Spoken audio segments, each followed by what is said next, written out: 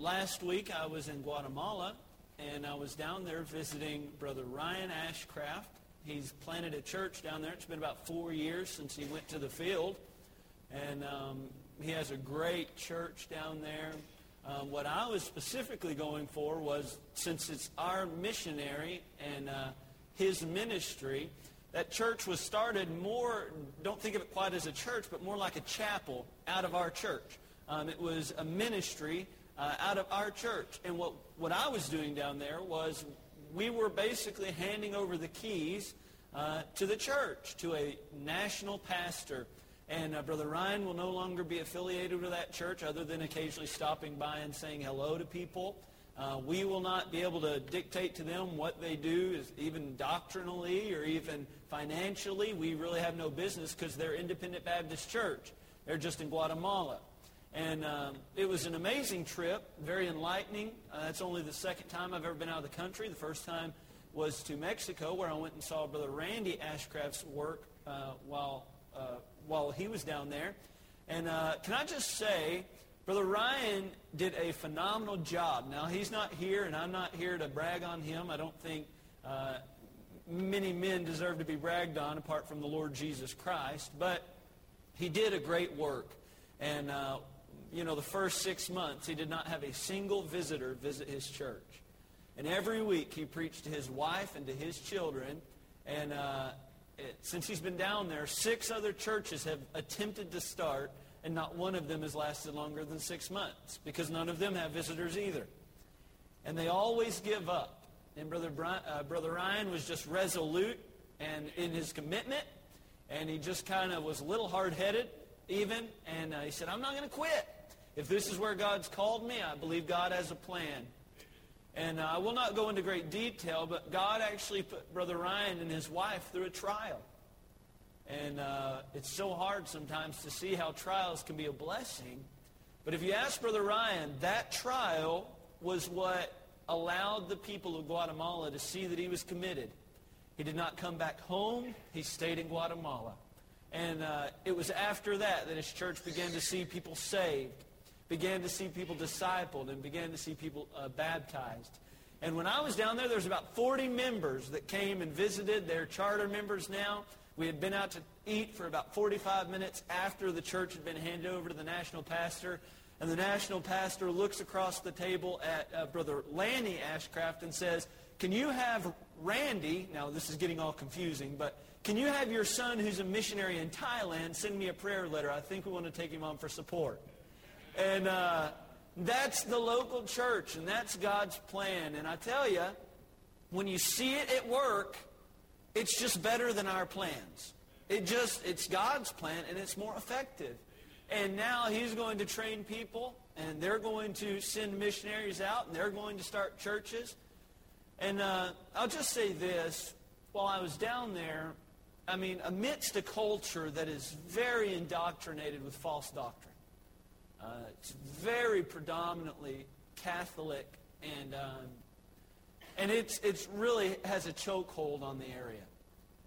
And I looked at Brother Ryan, and I as I said earlier, I don't brag on people. It's not, I don't like when people brag on me, and I've shared that with y'all before, so I don't like bragging on other people. And I told him, Brother Ryan, I'm not bragging on you here, but I want you to know there's about 40 people here that you yanked out of hell. Here in America, people have to trip over the gospel to go to hell. And they pretty much have to be in staunch denial that there is no God, and they basically have to convince themselves that what we believe is a farce. But if Brother Ryan had not gone, those people would not have accepted Christ. And that's God's sovereign plan, is that the people that he calls would go to the fields that they're called to.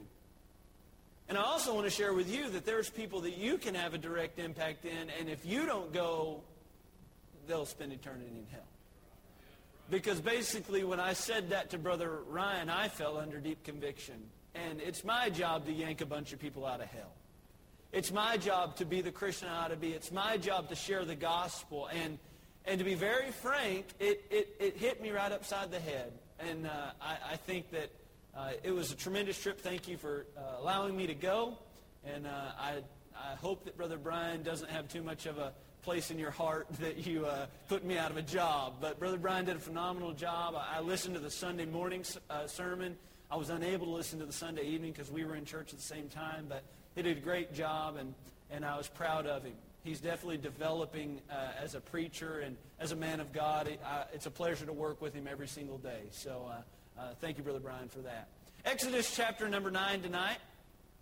I'm going to share with you a sermon that I've kind of been thinking about as we go through. See, I'm not necessarily what you would consider expositionally preaching through this book. I'm really going through the book, and what speaks to me, I'm speaking to you. And as I've studied it, and this sermon is very overviewish. I'm taking a broad look at the story tonight. But this is what has compiled and arrived us to this place. And there's a phrase that has been used time and time and time again throughout our story so far. And I want to study it. And I want to take a look at how we can avoid this terrible thing that is said about the man named Pharaoh. Exodus chapter number 9, verse 27. The Bible says, "And Pharaoh sent and called for Moses and Aaron and said unto them, I have sinned this time. The Lord is righteous, and I and my people are wicked." Now, let's remind ourselves who's speaking. This is Pharaoh. This is not Moses. This is not Aaron. This is not one of the Jews. This is a pagan king saying, I'm wrong. And I've sinned, and I realize that God is sovereign, God is holy, God is righteous, and I am not. And all of that sounds pretty great, does it not? I mean, you're finally seeing God's work happen upon this man's life.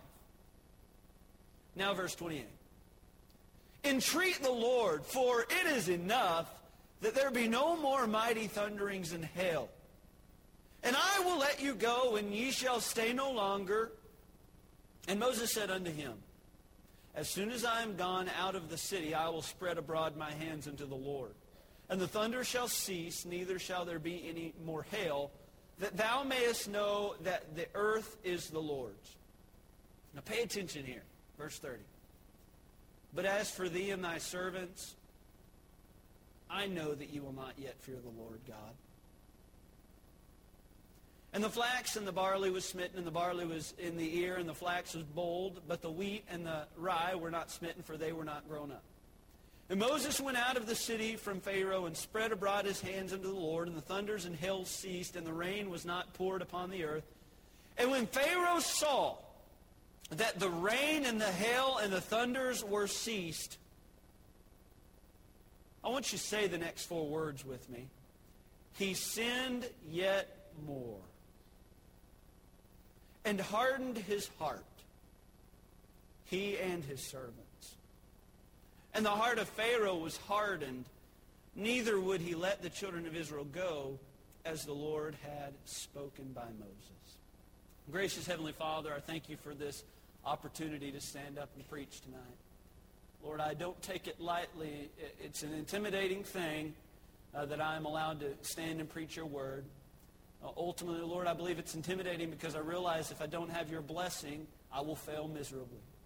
So, Father, I pray with everything that I am that you would please help me tonight. And I believe that you will honor that request. And Lord, I pray that you would also use your Holy Spirit to convey the Word of God in ways that I really would be oblivious to, but that it would speak specifically to individuals that need it tonight, and really point to places that I wouldn't even know where to go. And Lord, I pray that you would just help me preach this sermon with passion. And Lord, I pray that you'd help me preach it with love. I pray in Jesus' wonderful name. Amen.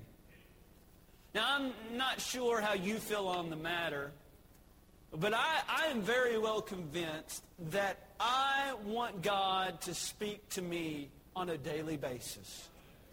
And I don't ever want there to be anything that would separate or block God's movement or God's direction or will in my life.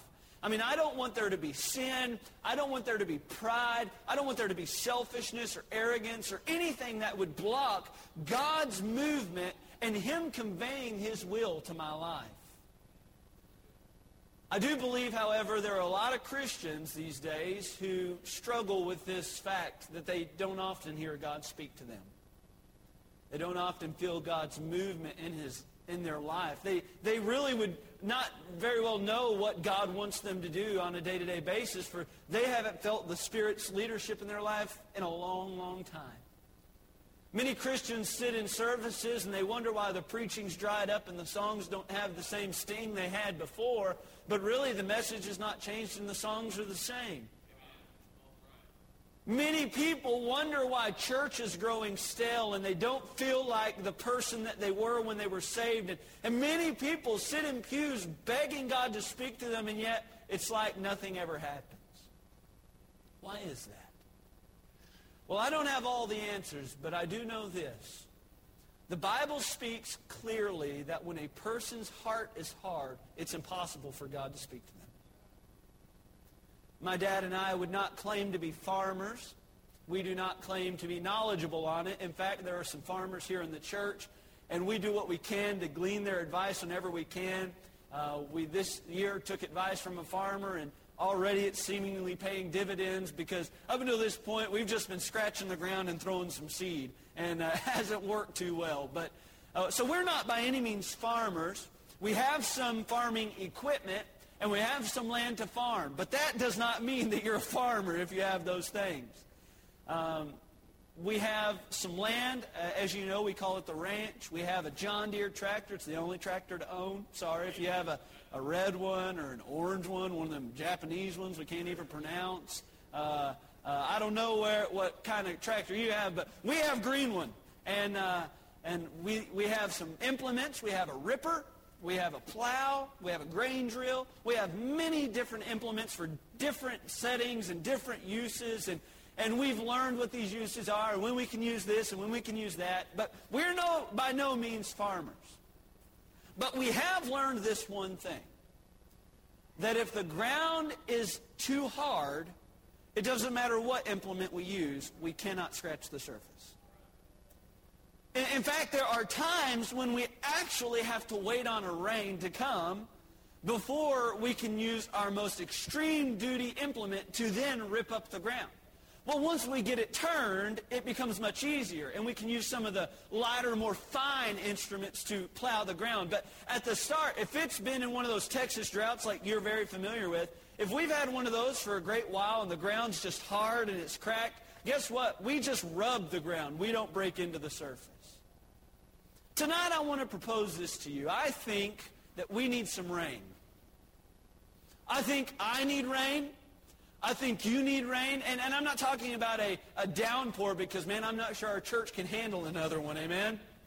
I'm not talking about a actual rain. What I'm talking about is a spiritual refreshment, a renewal of the Holy Spirit speaking to our heart, so that when God begins to move in our church and God begins to move in our heart, we will be able to sense His presence and we'll be able to hear His call. I believe we need a rain tonight.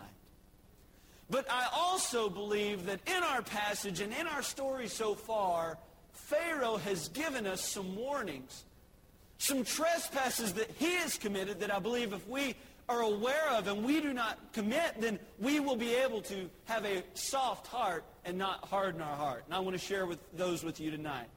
First of all, a hard heart will be attained when we ignore constant warnings. Now, so far in our story, we're to the 7th plague. In fact, we did not cover the previous 3 there in chapter 9, but basically one comes right after another. So far, we've had the river to blood, which is the actual first plague. Then the frogs. Then the dust was turned to lice. Then the flies, a pestilence of livestock. In other words, a virus attacked the livestock and caused them all to die. Boils, and now in our passage is specifically mentioned, the fiery hail falls from heaven, and Pharaoh's just about had enough. But in almost every one of these stories, a warning came beforehand on what was going to happen. And Pharaoh, in his obstinance and pride, he just decided to not believe the messenger, and he just said, you know what, I'm not going to have it.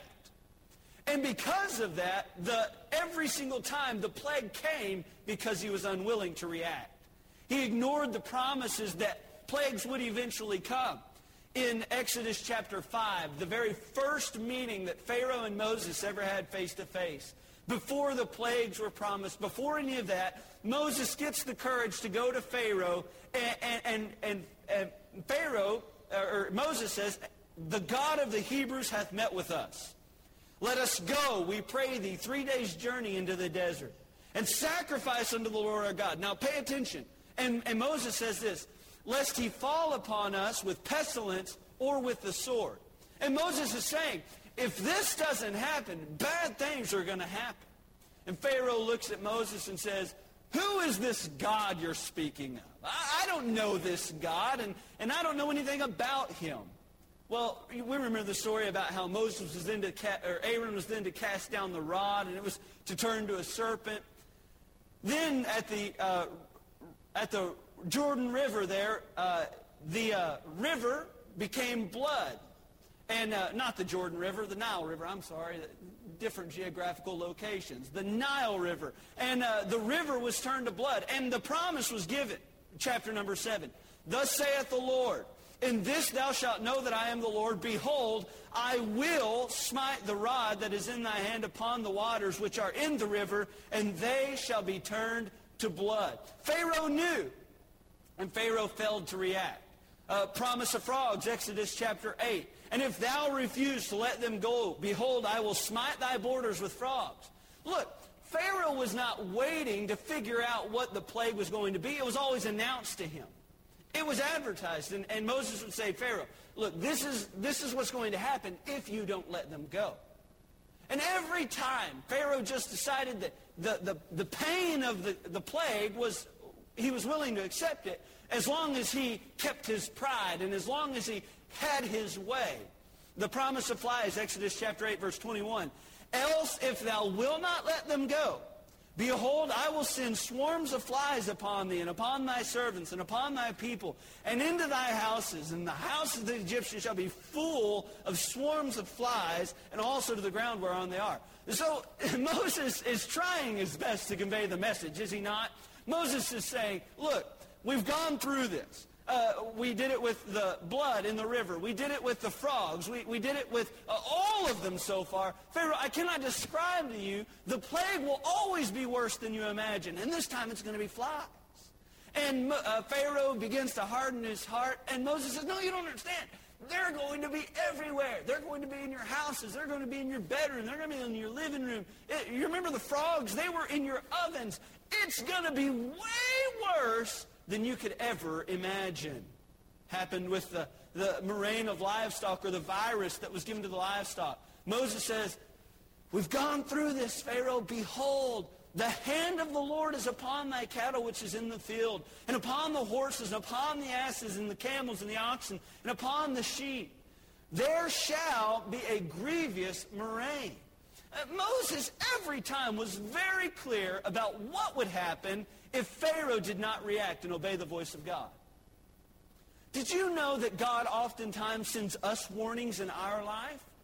Sometimes it's in the form of a preacher standing red-faced. Get right.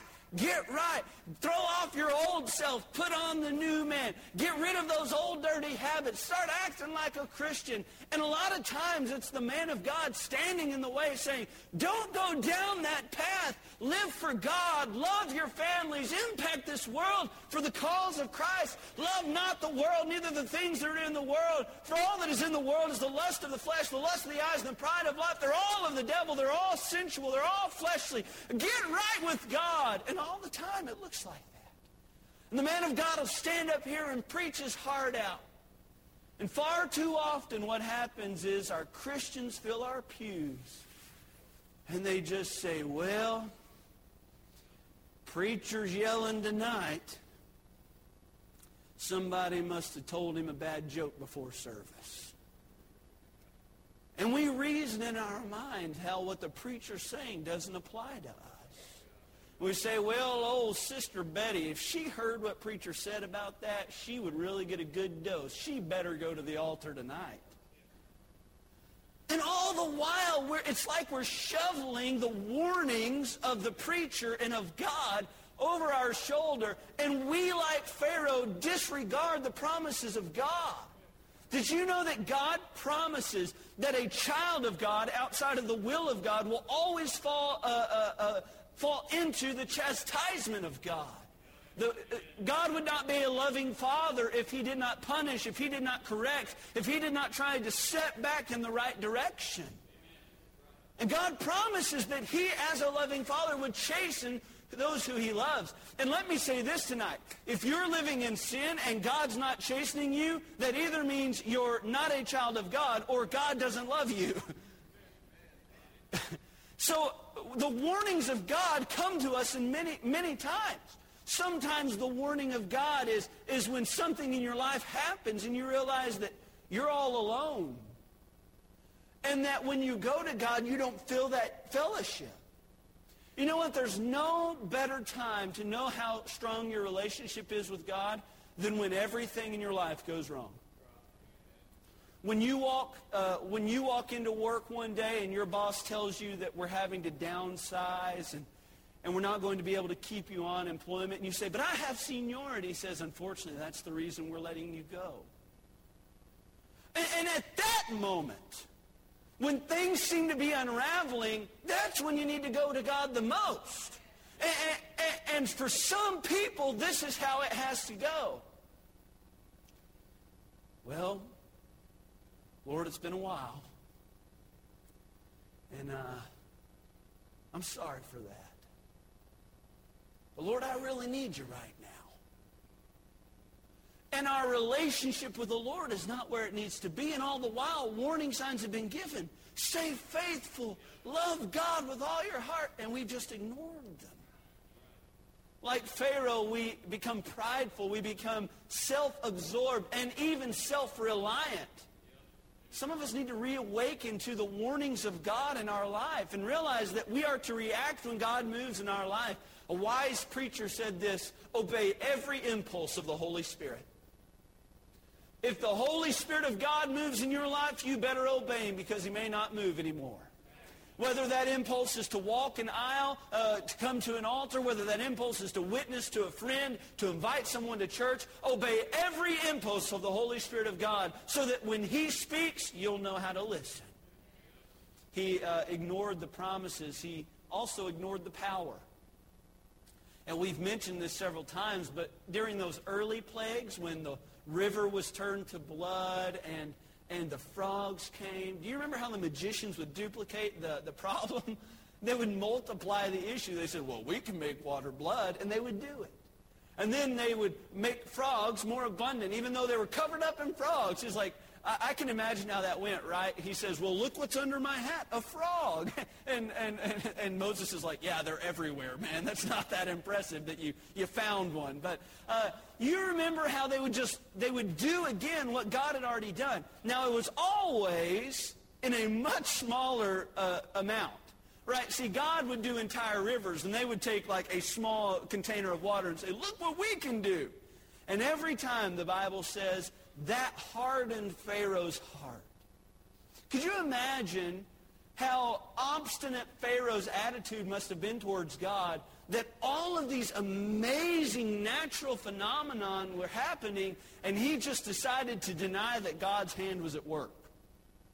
He's like, I guess this must be the winter solstice when our river turns to blood. Right? Wouldn't we have an explanation like that today? If God sent some type of amazing natural phenomenon, it would be because the scientists had been predicting it for years, right? Oh yeah, we knew that this was going to happen. We knew, and Pharaoh was in stark denial that God could actually do something amazing. And these miracles were not small, mind you. I mean, the entire land of Egypt was covered up in frogs. That's a lot of frogs, man. They were in the ovens. They were in their bedrooms. They were in their homes. They were everywhere. I told y'all about the cricket infestation here at the church. It was gross. Could you imagine rolling your chariot and all you hear is ribbit, ribbit, ribbit, ribbit? But it doesn't quite sound like that. More like, right? Because you're running over the frogs. How nasty would that be? Frogs were everywhere. Natural phenomena were happening, and Pharaoh just failed to admit that God was doing something to him. Did you know that sometimes God can make our lives more difficult when we are outside of His will? And sometimes Christians say, well, it's just circumstances. Just hard times. No, you know, if you and your wife are not getting along, it's because there's an issue between you and the Lord or your wife and the Lord. And you can think what you want, but people who have their eyes on the Lord and are pursuing the same goal, God sends harmony into that home. And a lot of times, people come into the church office and they say, well, Brother Andrew, me and my wife just aren't getting along. And then me and my dad have to explain to them, and, well, what are you doing? What are your wife doing? Well, really, this is the solution. How about you just get right with God? How about you just take your mind off the finances? How about you just stop trying to bring home chocolates to satisfy everything? How about your wife sees a man who loves the Lord with all of his heart? And how about your wife start being the mother that she ought to be and love the Lord with all of her heart? And for some reason, God just brings harmony into that home. And how come sometimes people come in and say, well, preacher, I've fallen on hard times, and you know, it seems like every week a tire's going flat or a battery's going out, or, man, preacher, it just seems like everything's going downhill. And then we ask a simple question, well, are you tithing? Or you... Well, times are tight, so it's difficult to tithe. So we would rather attribute our hard times to natural occurring phenomenon than we would God's hand of chastisement upon our life.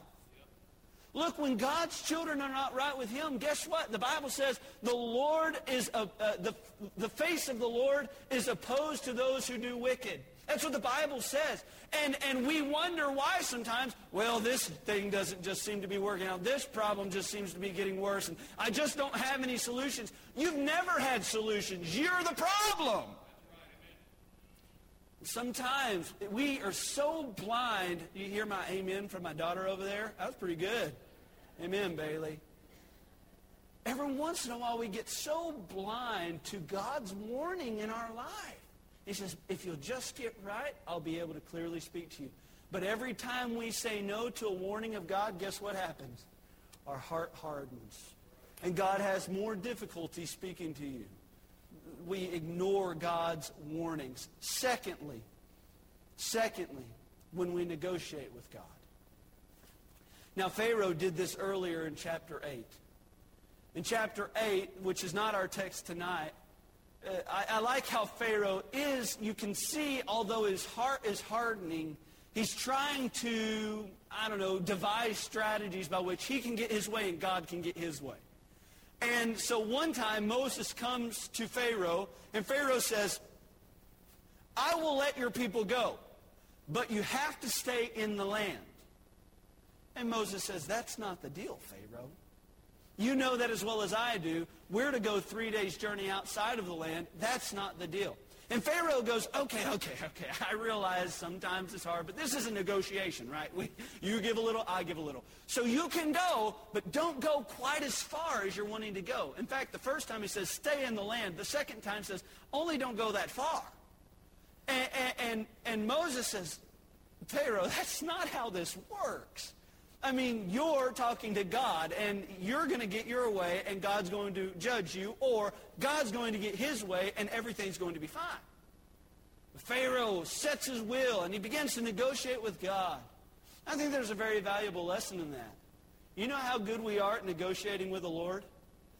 Well, preacher, I just don't think 3 services a week is really needful. And I'll tell you what, we all just need to take a church missions trip to Guatemala, where they walk 3 miles down a volcano to get to church. And an 8-month pregnant lady decides to walk to church 1.5 miles one way down a volcano and 1.5 miles up the volcano the other way to get to church. We negotiate. Well, preacher, we're usually pretty faithful, and we serve, and we're doing what we can, but every once in a while, I don't think it's a problem. If our kids have a sporting event, then it's okay if we miss at that time. Look, you're not negotiating with a preacher. That's what we always like to do. Well, preacher, you got to understand. Preacher understands. It's not the preacher's job to judge you. it's the judge's job to look at your life and say, are you trying to negotiate with your God? Are you trying to get your way when God says this is the way it ought to be? Pharaoh negotiated with God, and it just didn't work out. It's such a sad thing when people begin to negotiate with God. Luke chapter 9, verse 62 says, and Jesus said unto him, no man having put his hand to the plow and looking back is fit for the kingdom of God. In other words, when God calls you to something and God sends you on a mission, why would you divert your attention to any other thing? The Bible puts it like this, but seek ye first the kingdom of God and his righteousness, and all these other things shall be added unto you. But seek ye first the kingdom of God. Sometimes we negotiate. We say, well, God, what if I do this? Or what if I go here instead of? That's not how it goes. And Pharaoh was negotiating with God. And after those negotiations, his heart hardened because he wasn't willing to give all the way in, and God wasn't willing to give all the way in. Thirdly, a hardened heart will be attained when we commit unfulfilled vows. When we commit unfulfilled vows. Now, this is actually in our passage tonight, but this has happened now 3 times. Take your Bible to Exodus chapter 8. This is immediately following the frog plague. And I couldn't imagine, I don't like frogs. I don't really know if that whole myth about them giving you warts is true or not, but I don't care to find out. I don't like frogs. I don't think they're cute. I think they're kind of gross looking. I think they're fish food. And that's about all I have to say about that.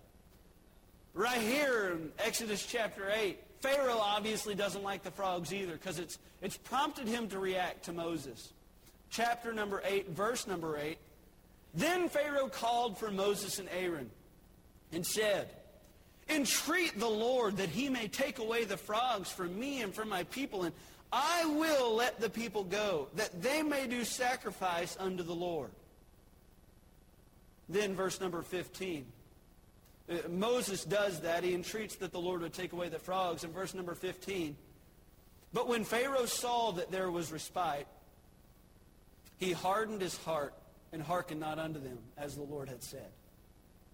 So Pharaoh goes back on what his word was. And my daddy taught me, I'm only as good as my word. If I shake your hand and look you in the eye, it's my job to do everything I can to make that vow come true. Because honestly, in this day and age, it's getting hard to find people to do what they say. Tell you what, you build a house and see how many people do what they say. Unfortunately, it's difficult to find people you can trust. You go get your car worked on. The other day, we had a lady come to the church and say, well, these people charged me $700 to fix my car.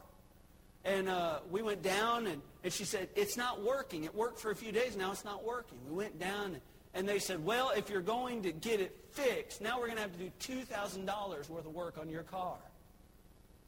And she said, well, I just spent $700.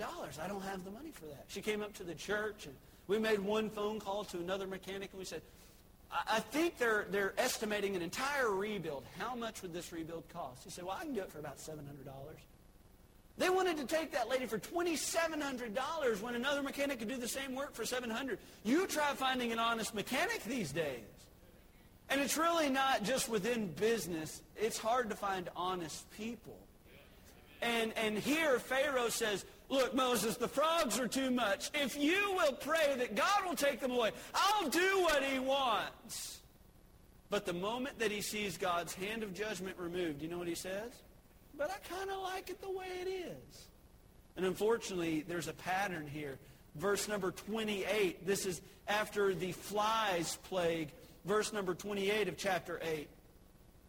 And Pharaoh said, I will let you go that you may sacrifice to the Lord your God in the wilderness. Only ye shall not go very far away. Entreat for me. And Moses said, behold, I go out from thee, and I will entreat that the Lord, that the swarms of the flies may depart from Pharaoh, from his servants, and from his people tomorrow. But let not Pharaoh deal deceitfully anymore in not letting the people go to sacrifice to the Lord. Now, I like Moses. He's not just going to get taken twice, right? Fool me once, shame on me. Fool me twice, or you get it. Y'all understand. And Moses is like, I learned my lesson the last time. I like how y'all are all laughing like y'all have never messed that phrase up. And Pharaoh says, oh, yes, Moses, I will let you go if you just take this problem away. And Moses says, now look, we've played this game once.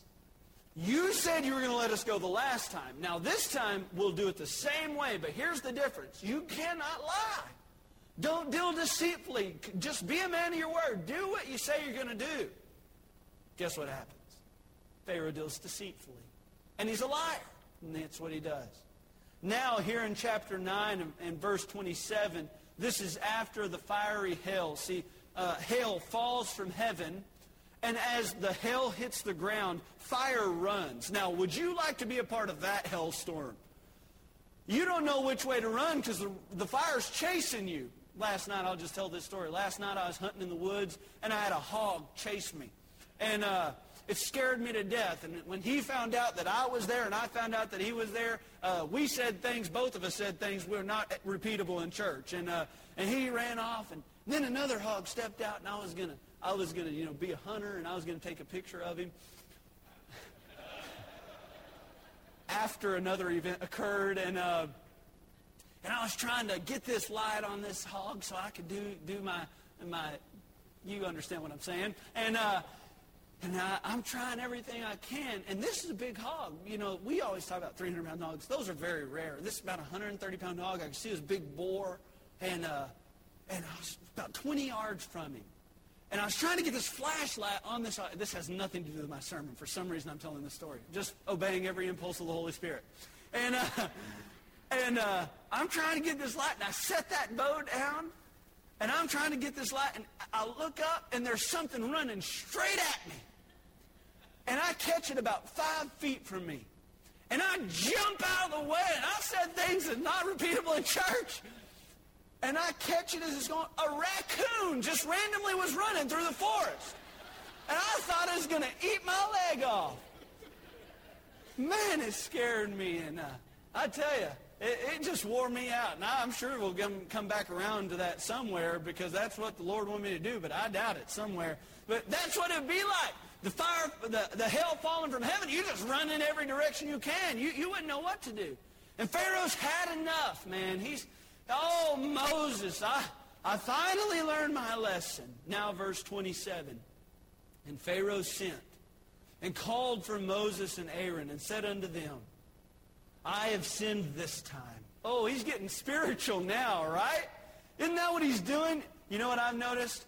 People who pray repentance prayers a lot get really good at them. And he has, now the third time, the first time was like, Moses, just take this problem away. The second time, Moses, I entreat thee that you would ask God. Now he's saying, Moses, I'm a sinner. I'm just a low-down, rotten sinner, and God is righteous and I am wicked. Is that not what he's saying? At verse 28 or verse 27, I have sinned this time. The Lord is righteous, and I and my people are wicked. Entreat the Lord, for it is enough that there be no more mighty thunderings in hail. And I will let you go, and ye shall stay no longer. Oh, then look down at verse 34. This is sad.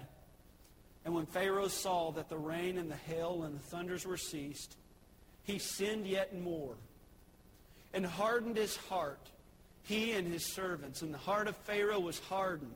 Neither would he let the children of Israel go, as the Lord had spoken by Moses. You see, not only was he negotiating with God, now he was making promises to God and saying, God, if you'll do this, then I will do this. God, if you'll react to me, I will become better. I'll be the Pharaoh that you need me to be. And he was making vows to God that he had no intention of keeping. You know, the Bible says in 2 different places, if you vow a vow to God, defer us not to pay it. For God takes no pleasure in fools. It is, when you make a commitment to God, boy, it's worse than shaking my hand. You see, because I can't hold anything over your head. I really don't stand in judgment of you. All I can do is sever our friendship. You don't want to sever the relationship with God. And God says, if you're going to come to an altar, if you're going to make a decision, and boy, I tell you what, I'm about sick of teenagers' decisions at youth camp that just 2 days later, it's just not even like it happened at all. And it's not just them, it's parents too. We have a revival and everybody's filling the altar. And then it's like, Well, where are the results of that? You see, it's people that vow vows to God. They're moved. Oh, the emotion of the service. And they come to an altar and they pray these grand prayers. Oh, Lord, give me the strength. But I wonder this. How many churches would be started if people just kept their word to God?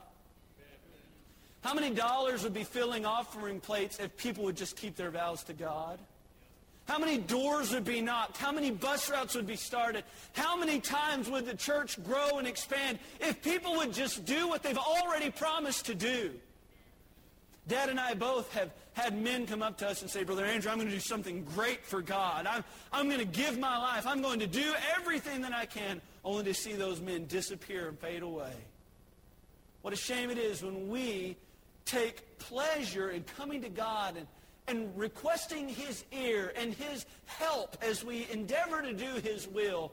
And then it's like we forget all about it. But I tell you, one person did not. And God will require that at your hand. And one day He's going to say, hey, do you remember that time when you came to an altar?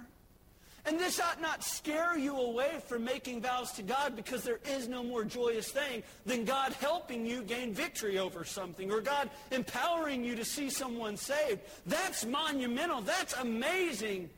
But sometimes we just ask for God's assistance and we forget all about it. You know what that does to our heart? It hardens it. And it makes it where the prayers that used to break our heart no longer do, and they're just lip service. They're words. We deal with things so long, we ask God to give us the victory, and then after a while we've prayed the same prayer so many times, it's like it's old hat. That was never God's will. God has made us overcomers. We are more than conquerors through Him that loved us. And He will enable. He will power. All power is given unto me in heaven and earth. He's got the authority, but sometimes we just kind of back out of it. And it hardens our heart every time when we commit unfulfilled vows. A wealthy tycoon one day said to the preacher while he was laying on his deathbed, he said, Preacher, if God would just get me out of this mess, if He would just give me another year or maybe two, I would do so much more. And the preacher says, well, what would you do if you had more time? The oil tycoon looked at the preacher and said, well, I'd give $1 million right now to the church if God would just heal me of this. A few days later, the doctors came in and began to diagnose him, and they realized that everything was resolved. They had not done anything medically to change his situation. They were waiting for him to expire, and something happened, God's hand, I guess, and lifted him up. And boy, he was feeling good. Well, a few weeks later, him and the preacher were out to lunch, and the preacher looked across the table at him and said, hey, you remember when I was in your room and you said that if God would just give you a few more years that you would do some great things? He said, I don't really recall what you're saying. The preacher said, no, I remember I asked you, what would you do specifically? And you said you would give $1 million to the church if you just had a few more years. And the oil tycoon looked at the preacher and said, boy, that tells you how sick I was to say something like that. Sometimes we make vows with no intention to pay them. It's just trying to promise, trying to sound good. But God wants people to make vows and to keep them. And I believe that would be honoring. But when we don't, it hardens our heart. Finally, the final trespass that will harden our heart is when we prioritize our own agenda over God's. When our attitudes, when our agendas, when our priorities become the ultimate and God's take a back seat to those things. Here in chapter 9, verse number 16, the Bible says, and in very deed, now I want you to notice this is pretty cool stuff. And in very deed, for this cause have I raised thee up. Now this is God speaking through Moses to Pharaoh. And in very deed, for this cause have I raised thee up, for to show in thee my power, and that my name may be declared throughout all the earth.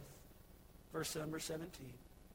As yet exaltest thou thyself against my people, that thou wilt not let them go. God looks at Pharaoh and says, Pharaoh, I raised you up for this day. I've given you the authority. I've given you the power. You are in the position you are in because I've put you there. And I've put you there to fulfill a specific purpose. And until now, at this point, you're exalting yourself and putting my will and my people in a backseat position. Boy, don't we do that all the time. We know what God's will for our life is, but our own priorities take precedence in our life. It's like we turn a deaf ear to anything that God has to say, and we say, well, I've got some things that are important to me. I've got things going on. I've got work, and I've got to be a good father, and I've got to do all my responsibilities. And then if I have time, I'll do what God wants me to do. But that's not the way it works. We harden our heart when we say to God, God, my will is more important than yours. My plans are more important than yours. And let me just say here, God's plans are always better than yours. And God's goals and aspirations for your life are always far greater than those of your own. We have trouble trusting Him, though, don't we? I like Brother Brian's sermon. You must believe in God, and then secondly, you must believe God. You've got to take Him at His word that His ways are greater than our ways and His thoughts are higher than our thoughts. Well, you've got to understand that He is able to do exceedingly abundantly more than we could ever ask or think. But we've got to submit to His will. We've got to allow Him to take the seed and turn it into a corn stalk. Yesterday I read this. Anybody can count the seeds in an apple, but only God can count the apples in a seed. See, God can do wonders. And while we look at what's currently going on and we see what's happening now and we say, well, this is my plan, God says, you don't even know what I've got for your life. Sometimes we have trouble trusting Him, but we prioritize our own agenda. James chapter 4, verse 7, the Bible specifically tells us how we are to defeat Satan. It gives us a step-by-step plan. And we often quote this part of the verse, resist the devil and he will flee from you. Y'all are familiar with that, but what we often forget about is the first part of the verse. Submit yourselves unto God. Resist the devil and he will flee from you.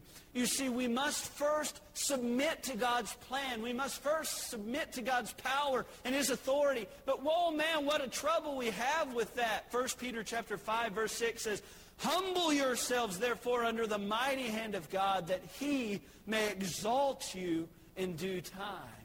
God's plans are far superior than your own plans. And what Pharaoh thought is he had it all figured out. And now he's trying to devise means by which he can get his own way and yet satisfy God's will. And we do that. We say, well, I want my way, but God, I'm going to take care of you later. That's not the way it works. Amy has an uncle that we go visit every now and again when we go to North Carolina. And this man owns some of the most beautiful Corvettes I've ever seen in my life. In fact, he's a master mechanic. And he doesn't work on any other cars. He doesn't work on Mustangs, on Chargers, on Vipers, none of that. The only car he works on is Corvettes.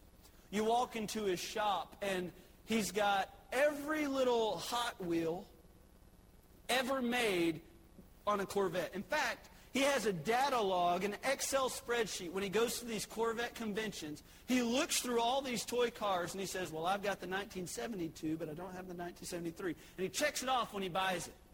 He's probably got no less than 200 of these cars on his wall. His tables, his furniture, his jukebox, obviously it's all Brian. No.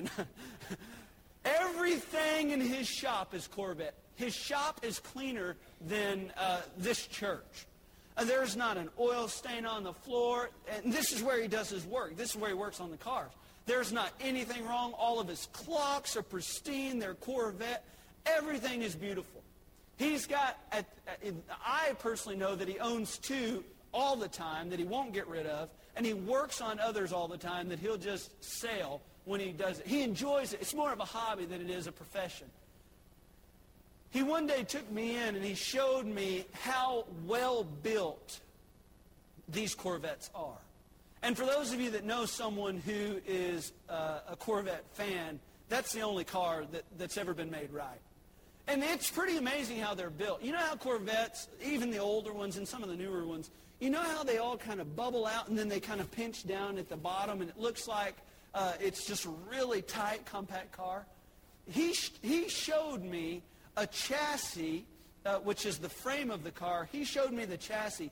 And did you know that when he lifts that body up off the car, fully assembled, he can set that body down. He can have the engine. He can have every component in that car. And even though it looks like it doesn't fit, they're built perfectly so that those bodies can fit perfectly over the chassis with all the components ready to go.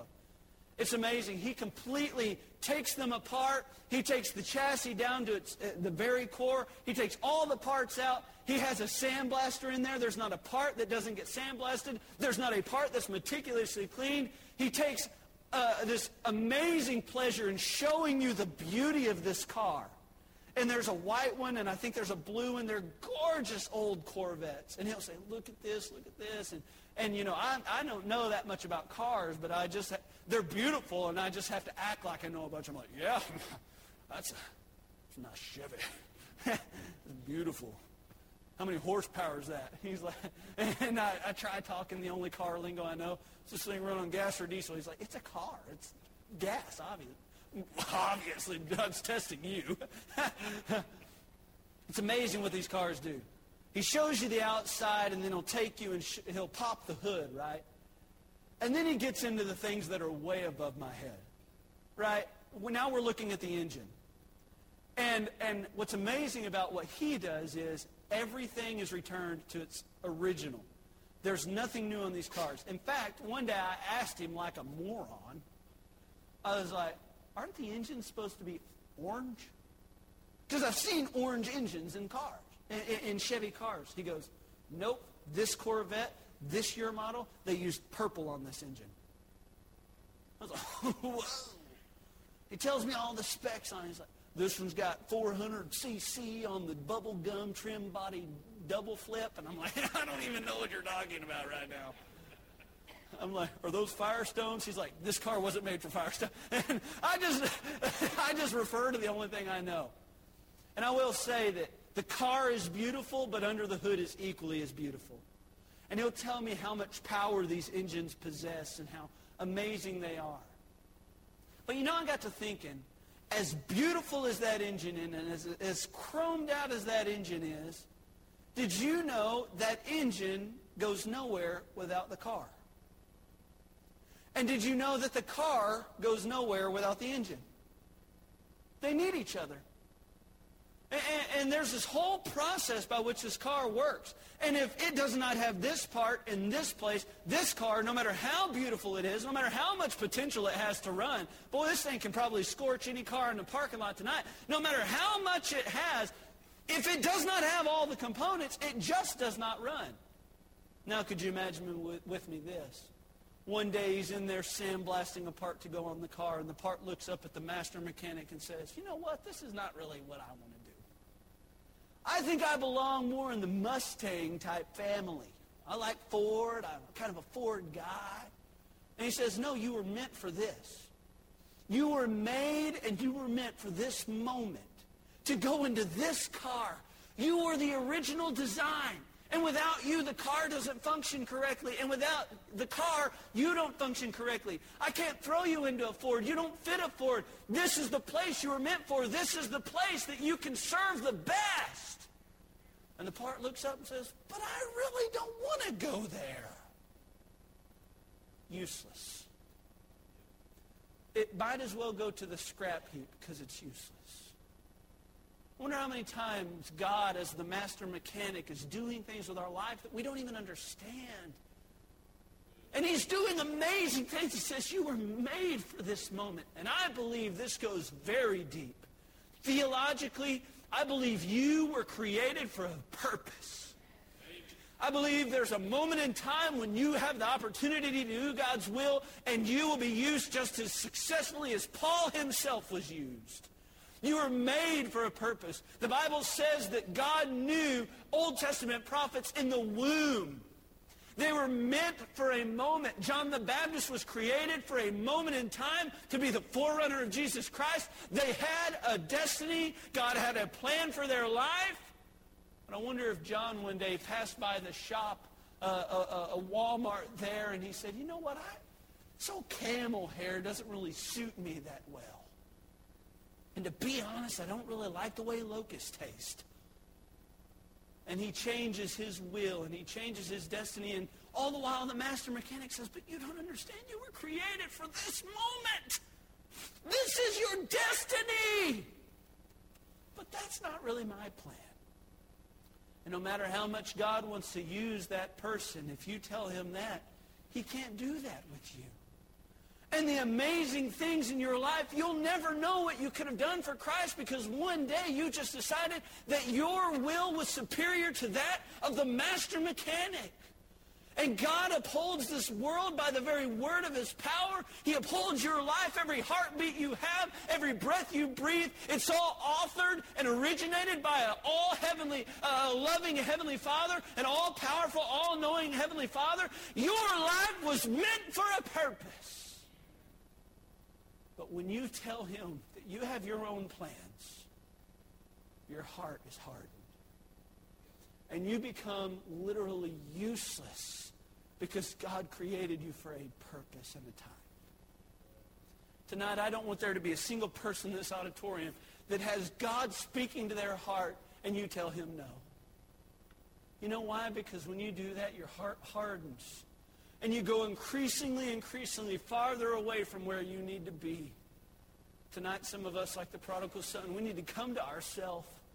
And we need to realize that the loving Heavenly Father that we remember, he's just waiting for us to return. And when we do, he'll greet us with loving embrace, and he'll welcome us back and says, your purpose is renewed.